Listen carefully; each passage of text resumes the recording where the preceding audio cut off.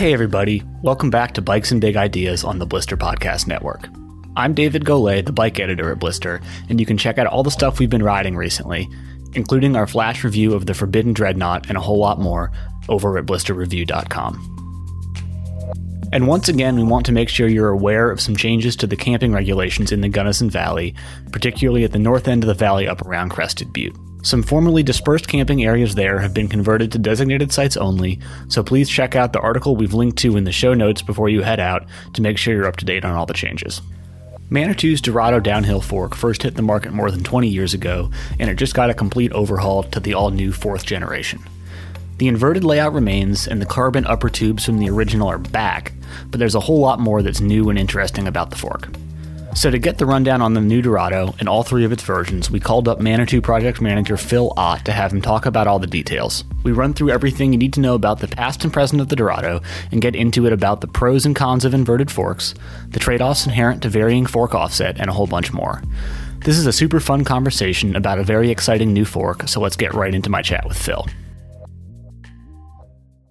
All right, well, everybody, welcome to Bikes and Big Ideas. I'm here with Phil Ott, who is a product manager at Manitou, and we're talking about the new Dorado DH fork that Manitou has just released. So, hey, Phil, how are you, and where are you today? I'm doing great. I'm in Gunnison, Colorado. Got a great ride in last night, and yeah, everything's all good. Excellent. So, in the launch materials, you guys noted that the Dorado is, I think, as you put it, the longest standing inverted downhill fork on the market. And so this new version brings us to what I believe is the 4th generation of the Dorado now, or 4th main generation of the chassis, at least, with some other smaller updates along the way. And so before we kind of get into the new fork, I think we could do a quick rundown of the history of the old ones. So if I have it right, the 1st generation Dorado came out in 2001. That was the 30 millimeter stanchion version with carbon uppers, and was kind of where the Dorado started. That only lasted for a couple years, and then the 2nd gen got updated in 2004, a little bit bigger stanchions.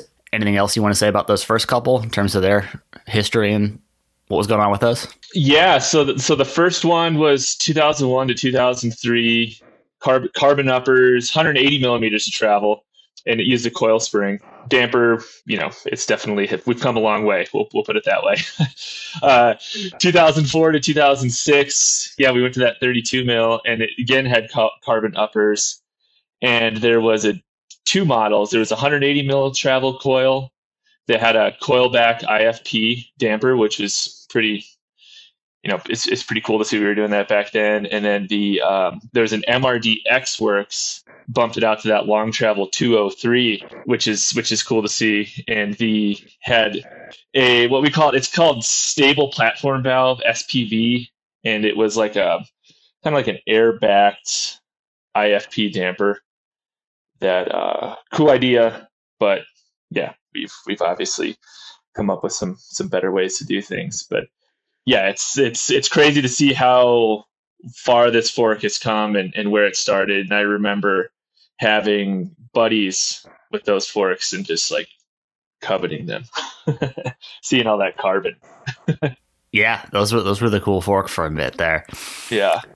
So then we moved into the 3rd generation, the most recent one, which had an impressively long run. Started in 2010 and with some updates, to be sure, stuck around for about 10 years. So that was an aluminum chassis, except for a few of the early ones had a carbon upper, but then aluminum chassis for the most part, 36 millimeter stanchions in both the Pro and Expert versions. And that fork used a lot of the sort of technology that we've kind of gotten used in some of the more modern Manitou products. Like at somewhere along the line, it got updated to use the IRT dual positive air spring. Well, take it from there. What else do you have to say about the outgoing one? Yeah, so in 2009 was that MRD carbon one you're talking about, and then 2010 is like the real, the Pro, and when the aluminum chassis came in. Yeah, a few updates. We did IRT and TSR, the trailside relief bleeder valves, I think in 2015. Boost axle and dropouts in 2019. And then there was some other air spring and damper changes throughout the way. But yeah, like you said, it's TPC Plus, Dorado Air, all these technologies that we've refined and are continuing to use. That was really where they came from, for those forks. And kind of cool sort of seeing that 2009, 2010, when that fork came out, everything was still 26 for the most part. And in large part, I think because it's an inverted fork, you guys were able to just kind of roll it into being 27.5 and 29 without actually having to change a whole lot. You know, you don't have the same constraints of needing different lowers and what have you that you do on a traditional layout. And so it was sort of future proofed a little bit from that standpoint and just kind of kept going. Yeah. And there was some companies using it for 29-inch downhill testing a long time ago, like way before we saw it hit mainstream. And it was cool to show the adaptability of that fork. And we actually had a kit, 29-inch wheel conversion kit for that fork. I can't remember it. I don't know if it actually ever made it out there, but I've seen it in use. So yeah, it definitely future-proofed. Was really easy to roll it into the different wheel sizes. And yeah, definitely a special fork. I remember the first time I rode one, I was actually talking with the head engineer the other day. I couldn't remember if it was 2009 or 2010 that I got mine, but it's cool. Rode it at Angel Fire. Remember the first time riding World Cup, and then coming back, and what we're going to talk about, this new fork, riding that same track 11 years later was kind of cool. Yeah. I had, I think, somewhere around 2010, 2011, had one of those as well, because I mostly had it on a Turner DHR for a while. And yeah, it was, particularly for its day, was a really impressive fork. And with that, let's get into the new version that's just come out. So tell us about that. Yeah, so we have 3 models of the new fork, which is new for us. The flagship is the Dorado Pro, and we've brought back the carbon upper tubes. The carbon upper tubes, they're dropping off somewhere in the tune of like 250 grams off the chassis weight. There's increased stiffness, and some other damping benefits in there as well. But that fork has a new damper in it. It's a TPC Plus, but it's a sealed damper now with a springback IFP. And I'll get into what kind of the old damper was in a second. But so that damper was a huge upgrade just in itself, and going to the carbon chassis, and it uses a Dorado Air system with IRT. The ratios are reworked between the positive and negative, so it's not like we just took the old one, put it in the new one. There's definitely some better small bump, increased mid-stroke support from what we're able to do in the main. And then, as you know, from the IRT, really kind of round out that tuning package. Might be worth just backing up for people who aren't super familiar. The IRT system is essentially a dual positive air spring, where you have 2 separate chambers to the positive spring, one running significantly higher pressure than the other. The idea being that you kind of get the sort of main chamber ramping up in pressure a bit more quickly than you would in a more traditional layout. And then once the pressures between the 2 equalize, you have the second chamber coming into play and effectively increasing the volume of the whole system so that it ramps up less quickly from then on out. And so you can kind of make the fork ramp up faster through the mid-stroke and add some support without then having it continue to ramp up like crazy and be impossible to use full travel. And I was certainly been really impressed with that system in the Mezzer Enduro fork. You can see our review of that up on the site. It does what it's supposed to really nicely. So excited to check that out in the Dorado. The one that I owned back in the day predated that system, so I've not ridden it in a Dorado to this point, and looking forward to checking that out. Awesome. Yeah, I couldn't have said it better myself with your IRT explanation there. that was perfect. Yeah, and then the Expert and the Comp use the same chassis. It's an aluminum chassis, which are both certified for e-bike use also, which is kind of cool. I think we'll see some interesting options opening up there. But the Expert uses the Dorado Air, but our IVA, which is incremental volume adjust. This is a volume adjustment system that is all self-contained. So you can move spacers on either side of a piston to change the positive air volume instead of adding or removing a separate volume reducer. So it's all makes it a lot easier, no extra parts there. And this Expert is using a TPC plus damper that's more what we might be used to seeing in the previous generation, which is it's a half cartridge or a semi-open, and it's basically bleeds as you first ride the fork or you first set the fork up. It'll bleed itself, and the compensation for the oil expanding just can go up into the chamber, and this makes it really easy to service. And it's kind of a simpler package. What has changed is we took the HBO and redesigned it and actually submerged it all the way in the oil, so it's a lot more consistent. We opened up a lot of the bleed paths. There's new compression, there's new rebound tunes, new pistons. So it's going to have a much higher temperature operating range. It handles heat better, and it's just better in kind of the small bump compliance than the old one. So big improvements to that Expert damper as well. We have 3 forks, 3 brand new dampers. There's nothing really that carried over from any of those. And then the comp is a coil spring, which it's been, for those keeping track, about 15 years since we've had a coil option. 6 rates, external preload on that, and for the damper we used it's an in-leg ABS Plus, which for those Manitou fans have seen ABS Plus used anywhere from cross country to dirt jump to trail. It's a super adaptable damper we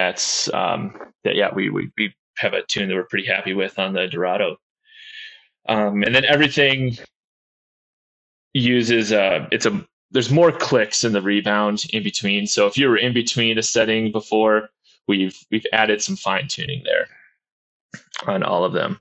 Yeah, so that's kind of a little overview of what we have going on with the new ones. Yeah, and just sort of to round some of the details out, do I have it right that the air sprung versions, the Pro and the Expert, you can adjust to 180, 190, or 203 millimeter travel, and then the coil comp is fixed? Is that correct? That's correct. Yep. Right. Okay, sweet. And also probably worth noting that all of them essentially use the same chassis for both 27.5 and 29-inch wheels, but then you have 2 different sets of crowns to change offset, and then the 29er crown is a drop crown, whereas you have a flat upper crown for the 27.5 offset. Is that correct? That's correct. Yep. And the way that it works is there's a line for the ride height for the 2 different wheels on both fork legs, and you mount that flush to the bottom of the lower crown for such a wheel size. And then we have a chart in the owner's manual that'll let you see, based on your head tube length, what offsets you can run in wheel sizes. But they're really optimized, long for 29, short for 27.5. But there is some adaptability that's available there. Mm-hmm. Yeah, makes sense. And, like we were saying before, with a inverted fork, you can, as you just described, you can just sort of drop the lower crown to compensate for axle to crown height for the different wheel sizes, and you're kind of there. You don't have the same constraints imposed by an arch that you have to, in the lower casting, you have to deal with. So for people who are potentially messing around with different front wheel sizes and going back and forth, that's maybe a nice sort of added feature to have a little bit less to have to change out to make that happen.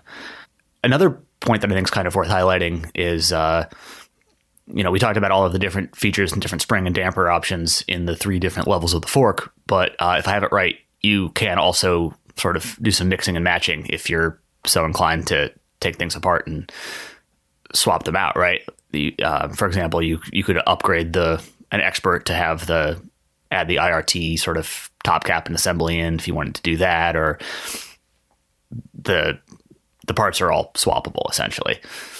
Yeah, definitely. I think that IRT upgrade in the Expert is something we're foreseeing a lot of people doing.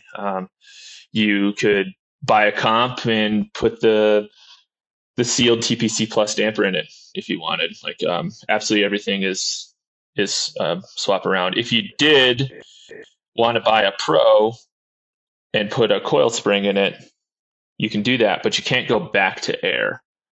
Coil is going to mar the inside sealing surface of that leg.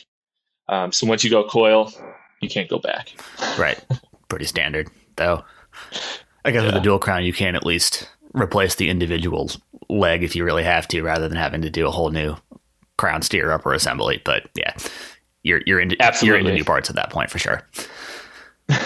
But yeah, no, that's sort of nice that there's some modularity there, and you can experiment if you're so inclined to mix and match and get a little weird with it. Definitely. So I guess a few other details that we haven't touched on yet. We're now up to 37 millimeter stanchions on this fork, from 36 on the outgoing one, kind of then incrementally inching upward in stanchion diameter over the generations, like we talked about. And so I'm assuming kind of the main thinking behind that was just increased stiffness and trying to beef things up a little bit. Is there a whole lot more to it than that, or? Yeah, so there's a few things, and it's a balancing act. You can make a 50 mil stanchion fork and it's going to be super stiff, but your seals are all going to grow in size, and with that increased size, there's going to be increased friction. That your initial feel is not going to be quite as good. The other side of that is air chambers. You're going to have these really large internal air chambers. So there's a balancing act between stiffness, friction, and then what we actually want to put inside the fork.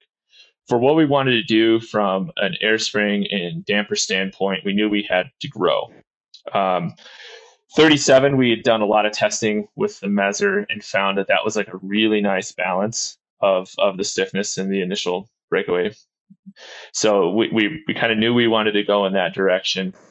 The other thing is with a dual crown fork, with head tubes and then really large upper tubes, that's going to limit your steering there. So 37 is another good spot that it kind of fit the bill. We're not going to affect the low speed turning. It's basically, just getting your bike into your house kind of thing. You're not really ever going to use that full range riding, but in theory, you could make a fork so big that it could affect that.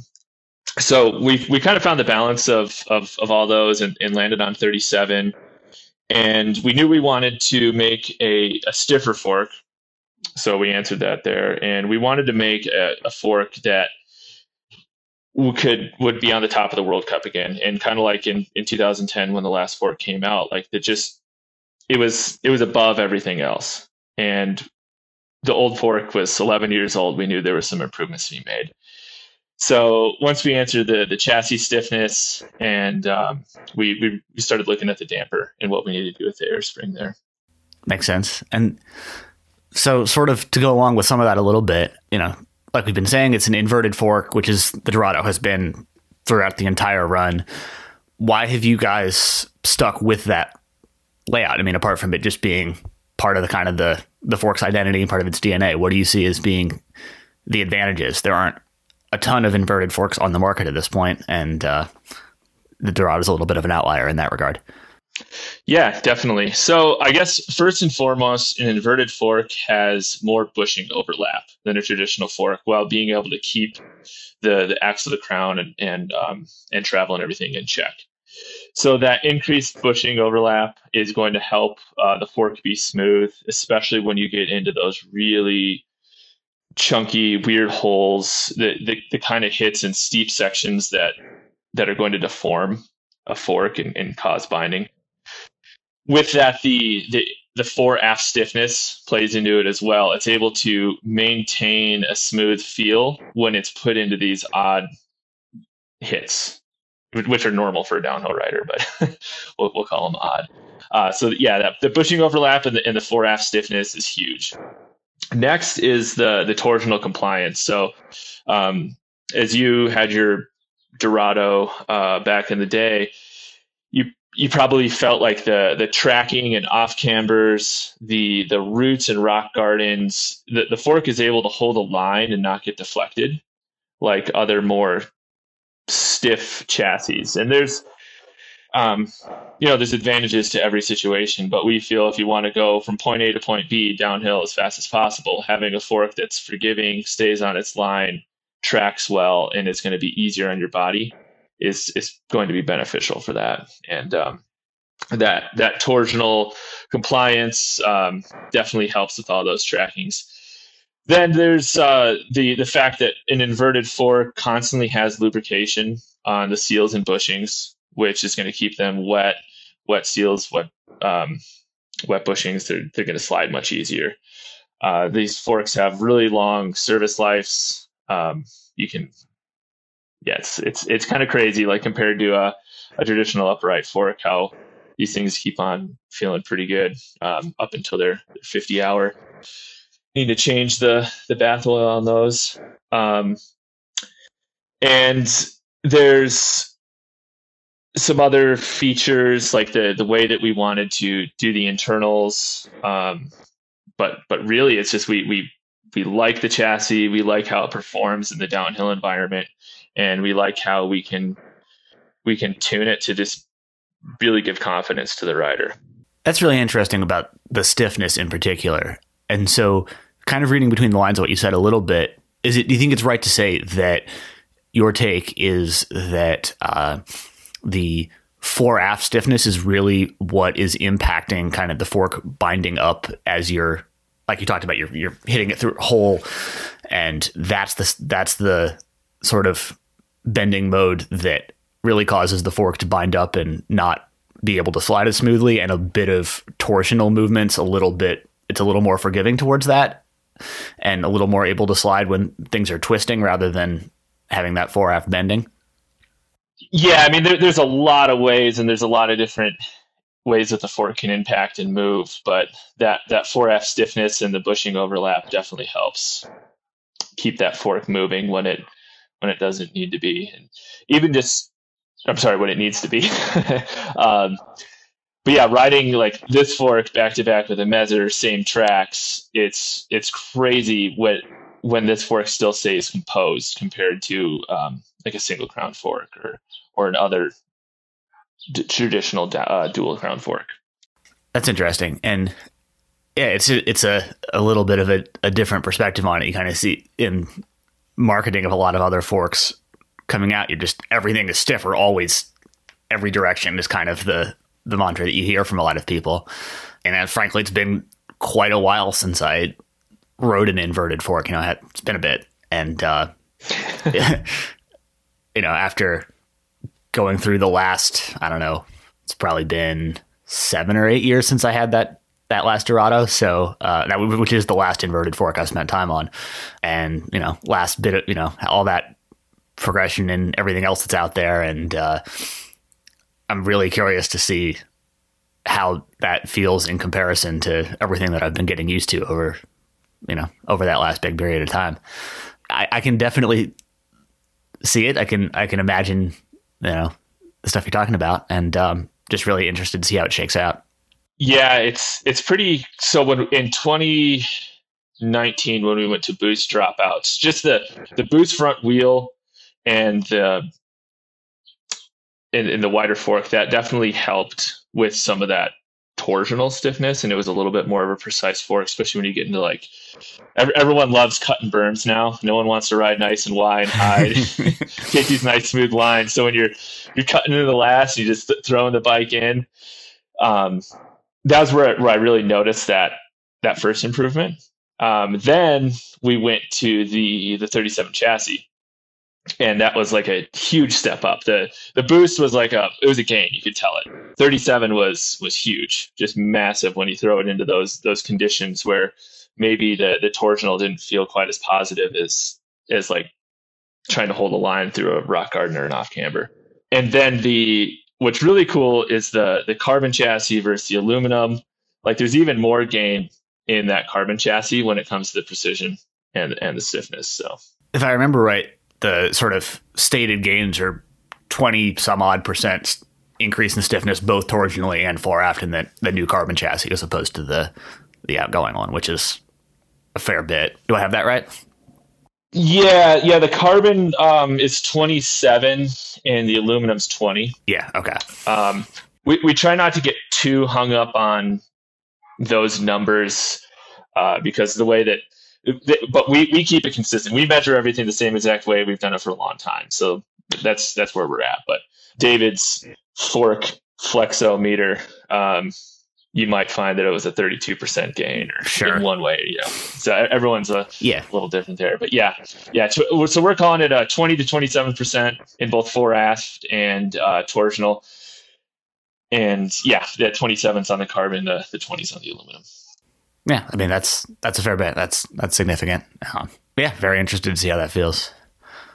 One other thing I wanted to ask about, we talked a little bit about the offset options on the fork already, but don't think we stated the numbers yet. And it is the 27.5 fork gets 47 millimeter offset crowns, and then the longer offset ones are 57 for the 29er. Like you said, there is, I guess, depending on head tube length, some ability to mix and match depending. But I'm sort of curious why you guys opted to go for such significantly longer offsets than you do on single crown forks like the Mezzer. So, for example, that in 27.5 has options for 37 or 44 millimeter offset, and then the 29er version's 44 or 51, which is pretty much in line with most of the other single crowns out there. But then, the Dorado's significantly longer offset than that, and I'm curious for your thinking behind that. Well, this is the topic that might put us over time, but we'll we'll dig in. So the trail, that's the key number to consider when you're considering steering characteristics. And downhill bikes with slacker head angles and longer offsets have a similar trail as the same wheel sizes with enduro bikes with less slack head angles and shorter offsets. DH bikes have always had longer trail numbers for more stability at speed, and single crown bikes have only recently kind of moved in that direction. So with that, we're also seeing trail bikes, for the most part, have longer reaches. They're using shorter stems. Downhill bikes, we're seeing most people using still that 50 mil stem or thereabouts. And the reaches are just, they're not quite as getting pushed out quite as far as trail, because it's a focused bike on going downhill. So, but yeah, that trail number is kind of key, and we're able to achieve that in the increased stability with those longer offsets on the downhill bike. So I've done a fair bit of experimenting with fork offset on a number of different bikes and written quite a bit about it on Blister. People can go read quite a few thousand words on that if you're so inclined. But one of the things that I've sort of haven't quite been able to shake in my thinking about it is that I'm not entirely convinced that keeping consistent trail numbers between a trail and a downhill bike is necessarily the goal that makes the most sense to me to aim for. In that, I mean, to your point, longer trail does sort of generally make the bike more stable at high speed and kind of floppier and steering when you're going really low speeds and having to turn the bars quite a bit in order to do your steering input, as opposed to the faster you're going, the more you're just leaning the bike in and less you're actually turning the bar to corner, generally speaking. And it just sort of seems to me that on a downhill bike, you don't need to cater to lower speed kind of climbing speeds and that kind of thing in the way that you do on a trail bike. And so just because you have that difference in the use cases and kind of a more narrowly constrained window that a downhill bike needs to operate in, I'm willing to be convinced otherwise, I guess, maybe, but sort of the opinion that having them be consistent maybe doesn't make perfect sense to me, because the use cases are significantly different and you need to cater to a wider range of speeds and so on a trail bike. Just my 2 cents on that, but I'm curious what your thoughts are. Well, I have a lot of thoughts on it. So I guess the first one is like the whole system. Like everyone has to get on board if you're going to start making changes to downhill bikes that are based around significantly different offsets than kind of what we have. So my current downhill bike's a Phoenix 2.9, and I've done a significant amount of testing and comparing the 47 to the 57 offset crowns on that. And it's cool. I really like both of them in different scenarios. For our bike park here in Crested Butte, it's a little lower speed. It's a little tighter, turnier. I really like that 47 offset. I have more weight on the front wheel. The rear end can break loose a little bit easier, and it just feels more consistent through berms. And the straight line stability doesn't really matter to me at our bike park. The bike's already plenty stable. When I was riding at Angel Fire, I went back and forth. The 57 offset was really like on World Cup and these like just crazy fast, open, high speed tracks. I had more weight on the rear wheel. I felt more balanced because it was, the wheelbase is stretched out as well with this. And high speed, it was crazy how much more stable it was. The first time I went into a corner, it was not what I was expecting it to do. Like you're saying, you really have to set up wide. You have to be you really have to lean the bike into these big like GS turns throughout the berms. And I was noticing my lines at Angel Fire compared to everyone else's, and they were like way wider setup and continuing wider through everything else. And on that long offset, if I could like calm my mind down, not try to come in and throw spray in every turn, the 57 offset was pretty amazing. You could really harness what it wanted to do. At the end, I think I did like 3 days of testing that trip, and it was really one of my main focuses was offset, and I went back and forth multiple times throughout the day to them, and I kind of came to the conclusion of for me, if I was strong enough, smart enough, and wanted to go fast enough, I kind of thought that I would be faster on the 57, at least smoother through everything, and if I wanted to just have fun, throw the bike around, I thought that 47 kind of catered to that a little bit more, especially on like the flow trails and really tighter turns when you're trying to take them at speed. Because I don't think there's any time we're really turning the bike on a downhill bike. Like it's always a carve or a lean.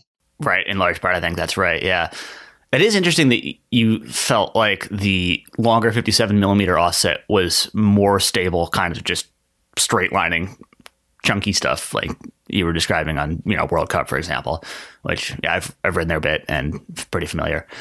To be fair, a lot of my offset testing has been done on kind of tighter, steeper trails where you don't have as much room to open up and be going 40 miles an hour. And maybe that's coloring it a little bit. That's just puzzling this through in real time right now. Kind of figuring out my thoughts. That is really interesting, though. I think when I've experimented before, the place where I've found relatively long offsets to feel most awkward is sort of a bit like you were describing. You have kind of medium speed corners where you're able to take a solid amount of speed through them, but you're not just fully like in a huge sweeping berm, only leaning and not really turning the bars at all, where you're kind of having to do a combination of a little bit of both. And something about the way that the bars kind of just turn into that was what felt most off to me running relatively long offsets for the most part. But the bit about just the straight line stability with the added little bit of wheelbase is really interesting. And I guess if you're just absolutely not turning the bars at all, it kind of makes some sense that the trail sort of isn't super relevant at that point. You don't have the effects of kind of the wheel starting to flop and what have you as you turn the wheel if you're not doing any turning. Yeah, that's an interesting thought. I'm curious to do some more experimenting on this now. Trying to figure out what the biggest, fastest straightaway I can get myself easy access to right now is. Go mess around some more. and steepest too. Like I think that those trail values and that increased wheelbase and everything will help you. Like the steeper it's going to get. I'm interested to see with you. And so my bike it's a 460 reach with a +7 headset. I think I have in there. Does that sound right? That sounds believable. Yeah, we'll go with so sure. Somewhere around in there. So it's just under 470 reach on that bike, and my Forbidden Druid's a 485 reach. So I mean, just like the differences in reaches between downhill and like, man, I haven't ridden very little. Have I ridden like a 500 reach downhill bike? Just like a couple laps to try to get used to it. But I think as those things change, fork offset, stem length, all that stuff is going to change with it. But for the most part, it seems like we're still staying kind of in a little bit narrower, more traditional range. Yeah, that's interesting too. So I guess for some back context on that, the bike that I've spent the most time doing fork offset experimenting with is my Nikolai G16, which is 500 reach, 62 and half head tube angle, kind of.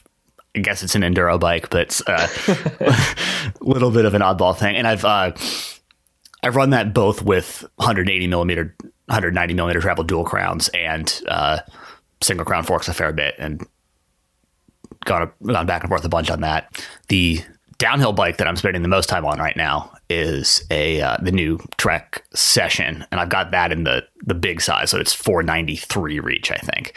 So it's a big bike. That's got a boxer with a 46 millimeter offset. It has the shorter option for a 29er fork, and have not done any offset experimenting on that particular bike, but the 46 shorter offset is actually feeling pretty good for most of the stuff I've been riding on. But again, I haven't gotten it to, say, Angel Fire yet and done anything super straight lining and fast. So that's some really good food for thought. I'll mull that over some more and do some more experimenting. Yeah, I'll be excited what you hear. And that's kind of my next bike that I'm planning on getting is that Session. And there's I'm going to mess it up. The 2 and the 3. So kind of the 2 different sizes. You're on the 3. And that's what I've ridden around lightly, and it's a big bike. But I think that would have very different. I think the stem length and offset that I've run on that bike compared to mine or compared to the 2 probably be different. I'm interested to hear what you say, and hopefully I can get a chance to get one in a little more, get some more time on one and experiment with myself on that. Yeah, it's been interesting. It is definitely a big bike. I'm 6 feet tall, so I'm kind of on the low end of the sizing for that one. And I think if I were able to kind of get the exact custom version I wanted, I'd probably ideally be somewhere between the R2 and the R3 on that particular bike. I'm a little bit borderline. Yeah, it's been a lot. It's been working pretty well, and I've been really happy with it. Yeah, I think it's cool. I'm 6 foot as well, and yeah, I think you and I are in the same boat. Like if you can almost size your bike compared to what you want it to do. If you want to go absolutely as fast as possible, yeah, go 3. If you want to have a little bit more playful, you're not really worried about the stopwatch, go 2. I think that sounds about right. And that is kind of how Trek talks about it too. They describe it as being not so much about this is the right size for X height, but it's more choose the reach you want and how stable versus easy to throw around you want it to be, and go from there. Mm-hmm. Which I think makes a ton of sense. Yeah, definitely. Yeah, the offset thing is, I don't know, it's cool. It's fun. It's I'm super glad that it's just a crown swap for most people, and that if you follow, it's a pretty wide range. So I'm getting really into details here, but if you have 124 millimeter cup to cup distance on your head tube, you can run either offset on a 29-inch wheel. So my Phoenix 2.9 is definitely under that 124. It's so I can go either way. As in, that's the highest total stack height that you can use the flat 47 offset crown with a 29-inch wheel. Is that correct? Yes, that's correct. Yep. Yeah. Thanks for clarifying that. Yeah. With the drop crown 57 offset, it's big. It's like 145 or something. It's okay. Yeah. It's pretty sizable. Yeah. And I think we're seeing a lot downhill bikes. I haven't seen that many with massive head tubes. Like I feel like that 110 to 120 on a large, extra large 29er is pretty standard. Yeah, especially with the move to 29-inch front wheels. I mean, the fork and front wheel already make the front end super tall. People aren't doing a real big head tube on top of that also. Yeah. Well, sort of to bring it back around from our little offset diversion there. Anything else going on at Manitou or Hayes in general that you want to talk about here? Or anything you want to highlight? We have a massive amount of projects going on right now, and 2022 is going to be another big year for us. We've had a pretty consistent rollout of new products starting in 19 with the Mezzer, R7, Dorado, J Unit, the Mara Pro rear shock. In 2022, we're just adding to that line with some exciting new product. I can't really go too much into detail about it, but if you keep an eye on our social media, there'll be some sneak peek stuff kind of coming. Yeah, hopefully we can get you on that stuff before it launches. And yeah, looking forward to seeing what's in the pipeline here. One last question before I let you go, Phil. The name of the podcast is, after all, Bikes and Big Ideas. So we do like to ask people, what is your big idea? And feel free to go as crazy pie in the sky as you want here, or if you got something a little more serious, that works too. Anything goes. What do you got? Oh man, I've listened a few times. I knew this was coming, and I should have taken note on other people's big ideas. I think my big idea still is getting more people on bikes and making it more accessible of a sport, all the way through. If it's the first time you've ever ridden off road, to you're a super talented rider that wants to have the best product. I think that's all kind of in this, getting more people on bikes, making it more accessible, getting them the best product that they possibly can so they can have the most fun and keep going. And it's just like it's a snowball. Like you get, we see it in small towns all the time. Like where I'm from, you get a handful of people that are into it, and then all of a sudden it's 2 handfuls and 3 handfuls. Before you know it, you can't even control it. There's people riding all over the place. And and with kids programs, adults, just getting equipment, getting programs for the kids to get them in early so they're engaged, they're learning, they're having fun, and they're pushing themselves. I think it'll be really cool to see where the sport is in another 10 years or 20 years. I just know how much it's changed since I've been doing it, and how much it's grown. And I just want to help people, get more people on it, get more people stoked, and have them out having a good time. So I don't know if that's really that much of a big idea, but yeah, that's what I'm into. Hey, it's a good idea. And like we said, anything goes with those. So yeah, that's what comes to mind. Fair enough. We're into that. We'll take Sweet. it. All right. Well, this has been good. Thanks for the rundown on the new fork, and really looking forward to getting on one. And thanks for your time, Phil. I'll let you get going now. Definitely. Thank you so much, and we'll talk soon. See ya. See ya. And that's it for this edition of Bikes and Big Ideas.